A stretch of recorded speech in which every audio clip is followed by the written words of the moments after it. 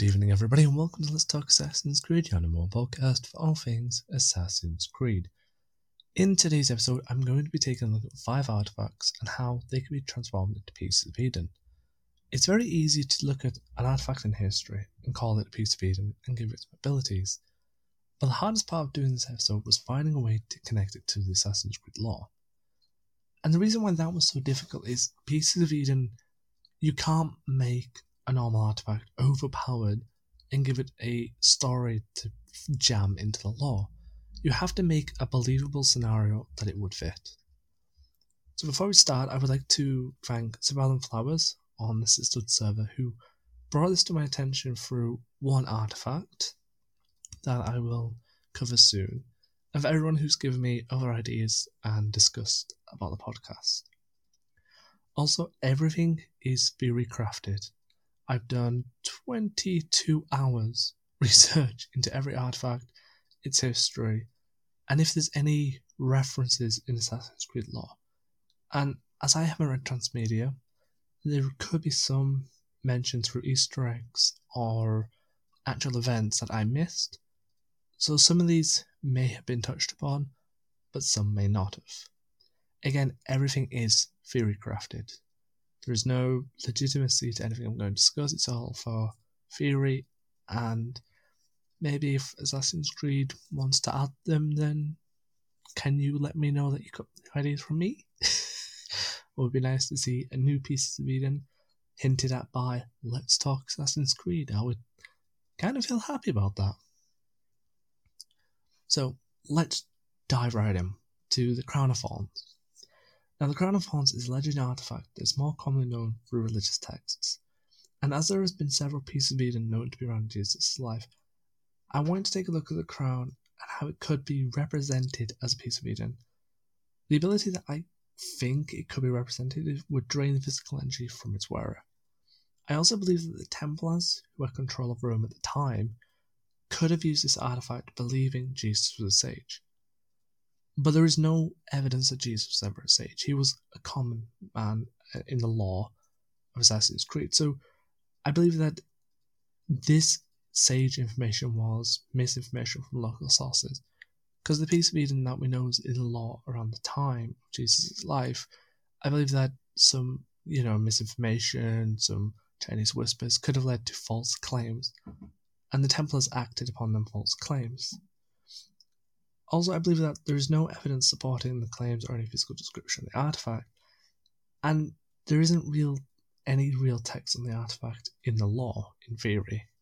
So I think this makes a really great connection to lore. So in theory, this artifact will have no hard evidence to the Assassin's Creed lore, so it can be overlooked in the lore as something that doesn't exist in the lore. But let's say it did exist in the lore and it's been hidden. Now we know this artifact has resided under Notre Dame till the real-life catastrophic fire of 2019, where it was rescued and then moved to a secure location. In theory, I want to link this to the Assassin's Brotherhood of France. I believe that this piece of Eden, if it was a piece of Eden, could have been taken, hidden away, and all records deleted through time. So it's a piece of Eden that's gone under the radar, and it may not actually be a piece of Eden. This is the twist I wanted to add, that I actually do believe that this Crown of Thorns may not be a piece of Eden. And I know it goes against what I suggested, because these are meant to be pieces of Eden, but I wanted to take a unique look at the time zone and how time changes. So there is, in one theory, it was a piece of Eden that the Templars used for multiple purposes. It was then lost to time. The French Brotherhood captured it, kept it secret as they did with the Sword of Eden, as seen in the very start of Unity. And then during the real-life catastrophic fire, and let's say that happened in lore, then it would have been moved from Notre Dame by the Brotherhood to a more secure location. No one knows its whereabouts, its history, or its actual abilities. But there is also a hint that this may not be a piece of Eden. It's a very weird one to start with, and it was one that I've had a lot of chats with on how I could weave it into the lore and see how it would fit. So it's one that I don't really necessarily do want to see in the game, but it was mentioned a couple of times when I looked for ideas, so I thought I'd do some research and see if it could fit. The next one I looked at was one that I kind of really liked, and one that I actually watched off a show called Mythbusters. Now, if anyone has ever watched Mythbusters, it is a fantastic show where they take myths and try and break them. It is fantastic. Some of the stuff they do is crazy. And the one that I really looked at was Robin Hood. And most notably, can you split an arrow in half by shooting an arrow from half? Now, through a lot of tests through the Mythbusters, it wasn't impossible for an arrow to split another arrow. If I remember correctly, it depends on the strength, trajectory, and some other archery linguistics I don't know. But I thought it would be really cool to put a spin on this as a bow of Eden, or a piece of Eden. Now, if we take a look at Valhalla, we have the Nodens Ark. The Nodens Ark is a really cool piece of Eden, well, bow of Eden, so I'm going to nickname it, that is really fast at shooting. I haven't used it much, so I just remember from some of the descriptions. And I went to theorycraft that during his crusade, his time during the crusade, Robin of Locksley found this bow. It has no distinguishable marks to detain it from a normal bow to a mythical bow because of how it was designed. So he just uses it. If it's already skills of archery, he doesn't realize the power this bow has. But over time, this bow is actually increasing his aim and strength of the shot. So when he enters his tournament and he's shooting the arrow and he splits the arrow in half, it looks like a mad feat by a very successful archer. But I think this would be a really cool artifact to then weave into the lore that this was just a piece of Eden helping. He didn't need just skill, he had a piece of Eden that could push the limits and help him. How this could tie into Assassin's Creed lore is there isn't much lore between Valhalla and the Crusade, just from what we see from Valhalla and the first Assassin's Creed. So we really don't know what happens with Robin Hood.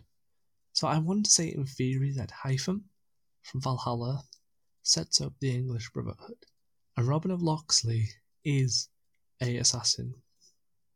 I believe that he started his training in England, but then went with the king to the Crusades to continue his training in Masyaf.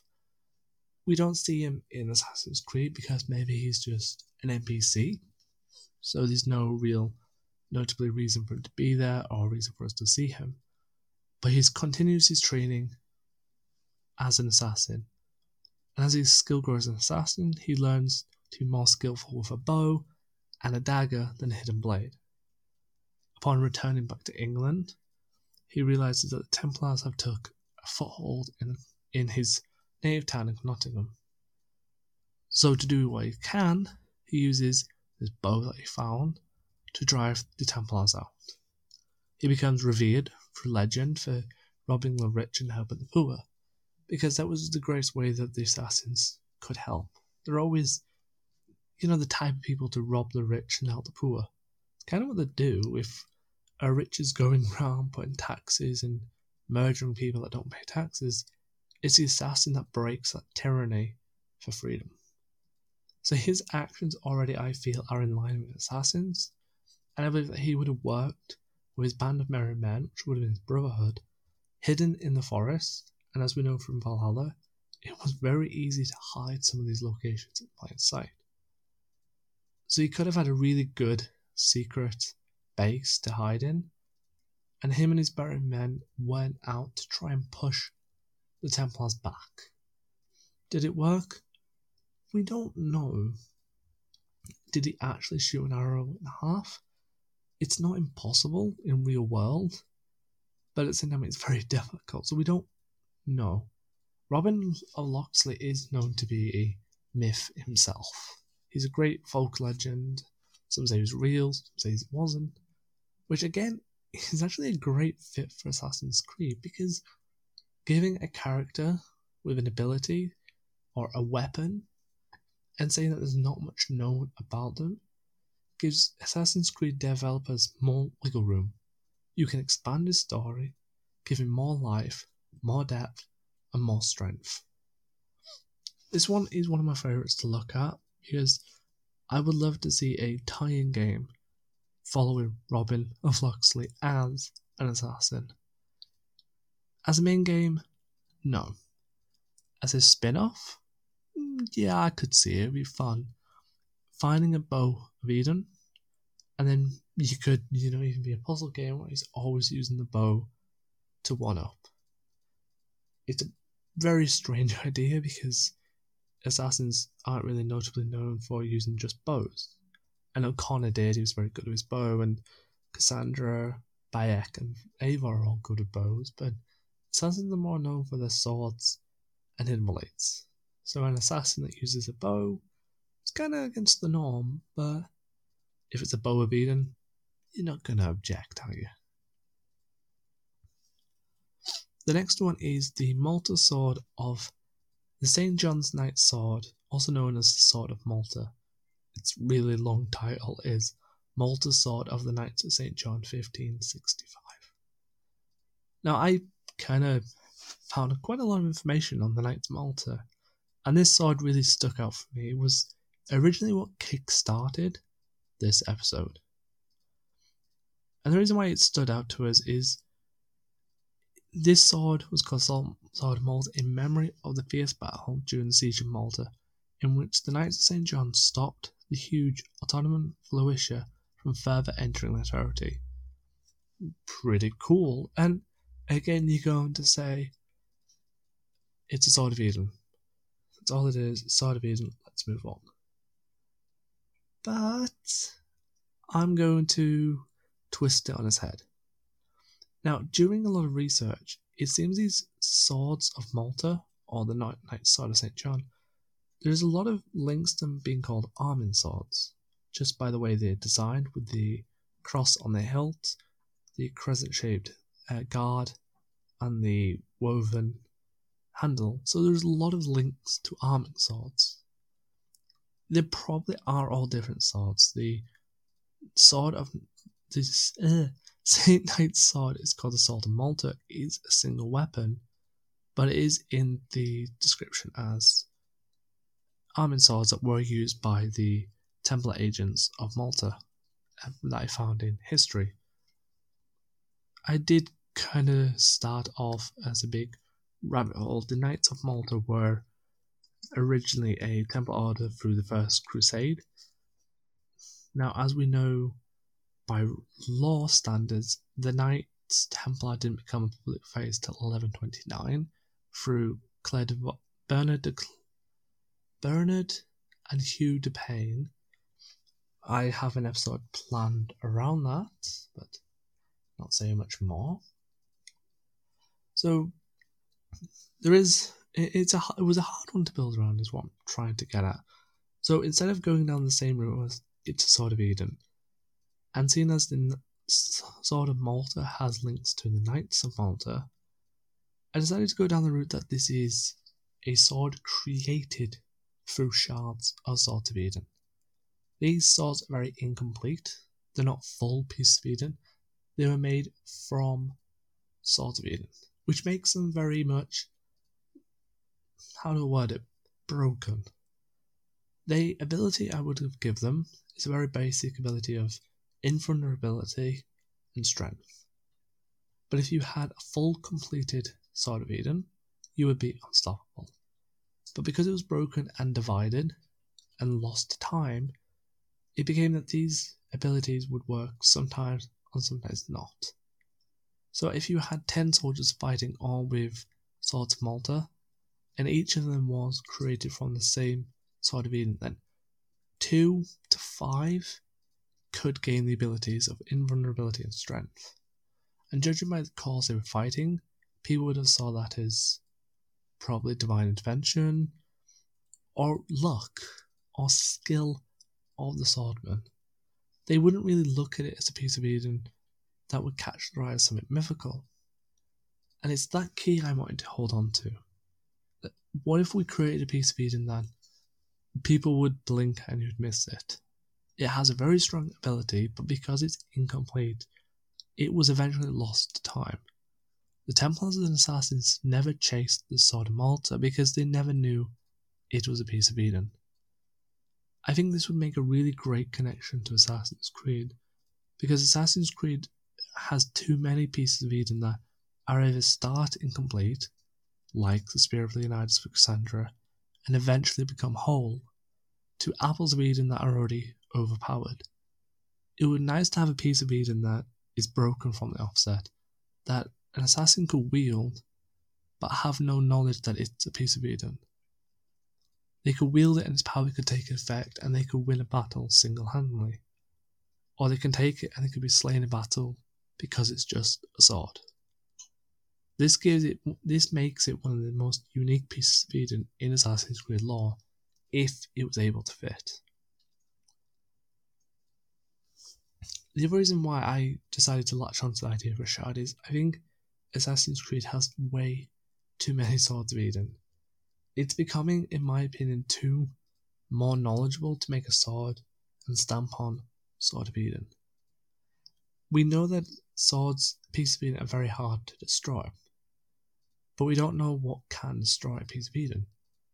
And we don't know fully if something can be built out of a piece of Eden. So I think in theory it'd be nice to see if it was possible that a sword could be built from a piece of Eden, making it a piece of Eden, but not one that is overpowered or one that is technically a Sword of Eden. It's just what I would dub a Shard of Eden. And a Shard of Eden could be a collective term of pieces of Eden that have been broken into mundane artifacts like swords, shields, hats, gloves, belts. I don't know, Belt of Eden wouldn't work, but there would all be that shard. So that Malta's Swords of Malta, in my opinion, would be a Shard of Eden that would grant its wearer abilities of strength and vulnerability, but it's incomplete and inconcise. The final one is, I left it to last because it's the one that made me chuckle the most. It's one of the most debated topics from Mythbusters, modern tests, history, science, you name it. And that is Archimedes' Death Ray. Now, a lot of people will argue that Archimedes' Death Ray, which used mirror and sunlight to burn holes in Roman ships, was real. Some scholars would argue that it was fiction. A lot of modern tests have proven it to work, and some have proven it false. So how do I turn this into a piece of Eden? How do I turn knowledge that it could have worked and knowledge it couldn't have worked into a fictional story? And I think the easiest way I could, do that is that we keep it close to history as possible. We know that Archimedes' idea was to use mirrors to concentrate sunlight into a focused beam that would burn holes on the Roman ship. But I would argue that in this sense, for law purposes and theory, that these mirrors weren't mirrors. They were a reflection device more commonly linked to solar panels.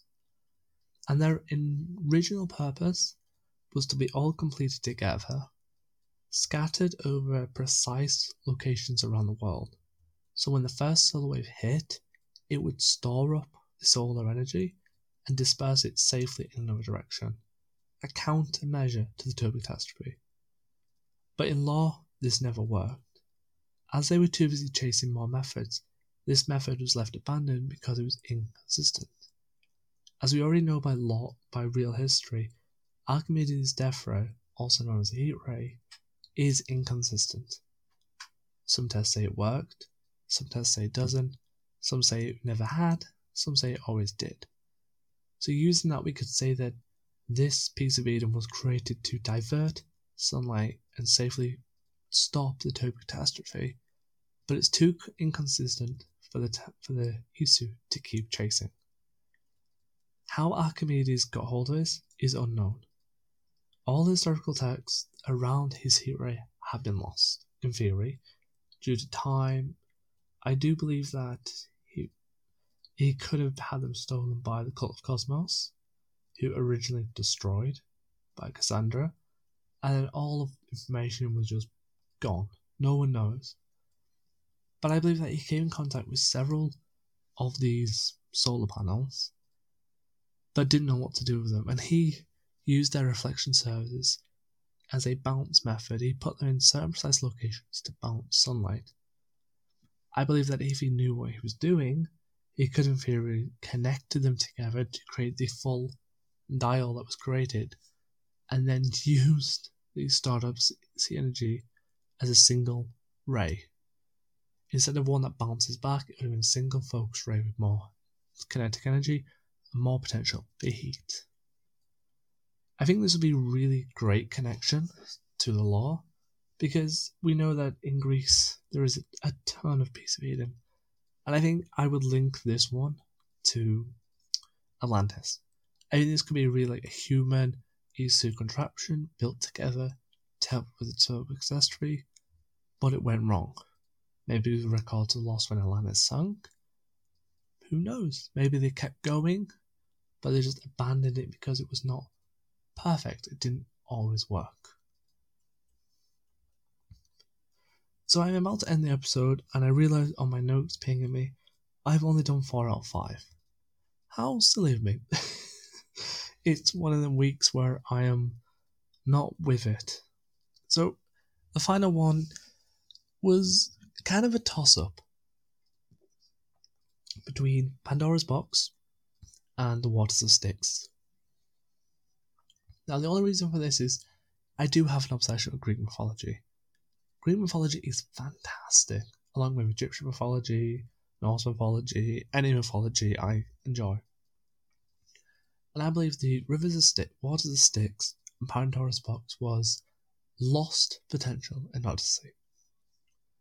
Now I did have a lot of notes on Pandora's Box, as I assumed that this would be the best one to focus on.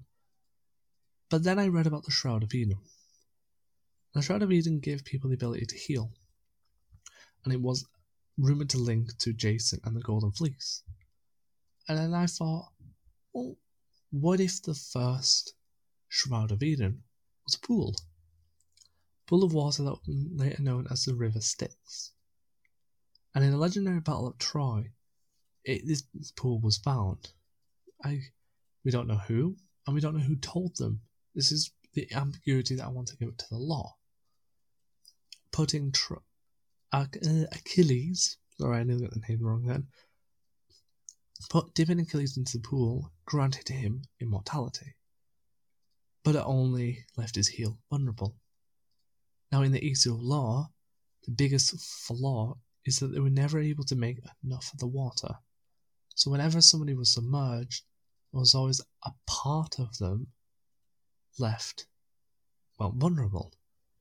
And it became too much to then, even if it was the back of their head, their back, their heel, it became too much resources to always give them armor to protect one spot.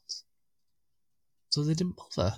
They abandoned it for a more controversial method, maybe more of an easier method. That's why they focused on the shroud. So this River Styx was lost to ages. It was abandoned. This is the law I'm going to go with. That it was abandoned and never looked at again. But it was found in Greece before the Battle of Troy, way before the Battle of Troy. Otherwise, Achilles would have been a lot older than I'm thinking. So, using this, Achilles was dipped in, and he became immortal. He was then eventually killed because of the back of his heel was left vulnerable.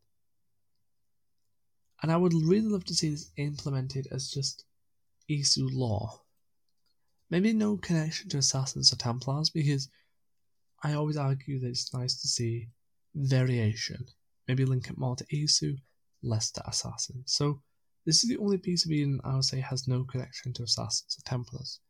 This is a purely Isu device, Isu creation that was lost to time because it wasn't valuable enough. When you're battling a human revolution, you don't want to waste all your resources on everything. And maybe they found that this was just too costly, it left people vulnerable, and then eventually it was just lost to time being destroyed. Where Killy's mother found it, under the advice she dipped her child into it, except his heel, and eventually he became the famous legend who battled in Troy. To be honest, I wish the River Styx was focused on in Odyssey. I think that would have been cool. Cassandra finding the River Styx would have been a pretty cool trick, but as I did discuss, I did want to discuss Pandora's Box, because I think Pandora's Box would have fit in as a piece of Eden that contained tons of diseases over time, and maybe it was something they stored as a way to learn how to treat people. But falling into wrong hands, it could have then been used as an accidental weapon. That's the idea I wanted to go with, but I kind of found it was a bit too simple to do. This is why I chose the Rivers of Styx. What is the Styx? So I hope you really enjoyed this episode, and I would love to do something like this again. Take a look at some artifacts, some jewelry, anything, and try and turn them into Piece of Eden. If you have any suggestions, please hit them up, and I will hit me up on Twitter at ACLetsTalk, or email Assassin'sCreed@letstalk@gmail.com, and I'll happily look into seeing how I can fit into them, and maybe you can come on board with me to discuss your theories. If you would like to discuss this episode in details, then please follow me on the links. And I have really exciting stuff planned coming up, so I'm really excited to share with you more details of the next episodes I've got coming. And thank you for tuning in every week, and I hope to see you all next week. Thank you.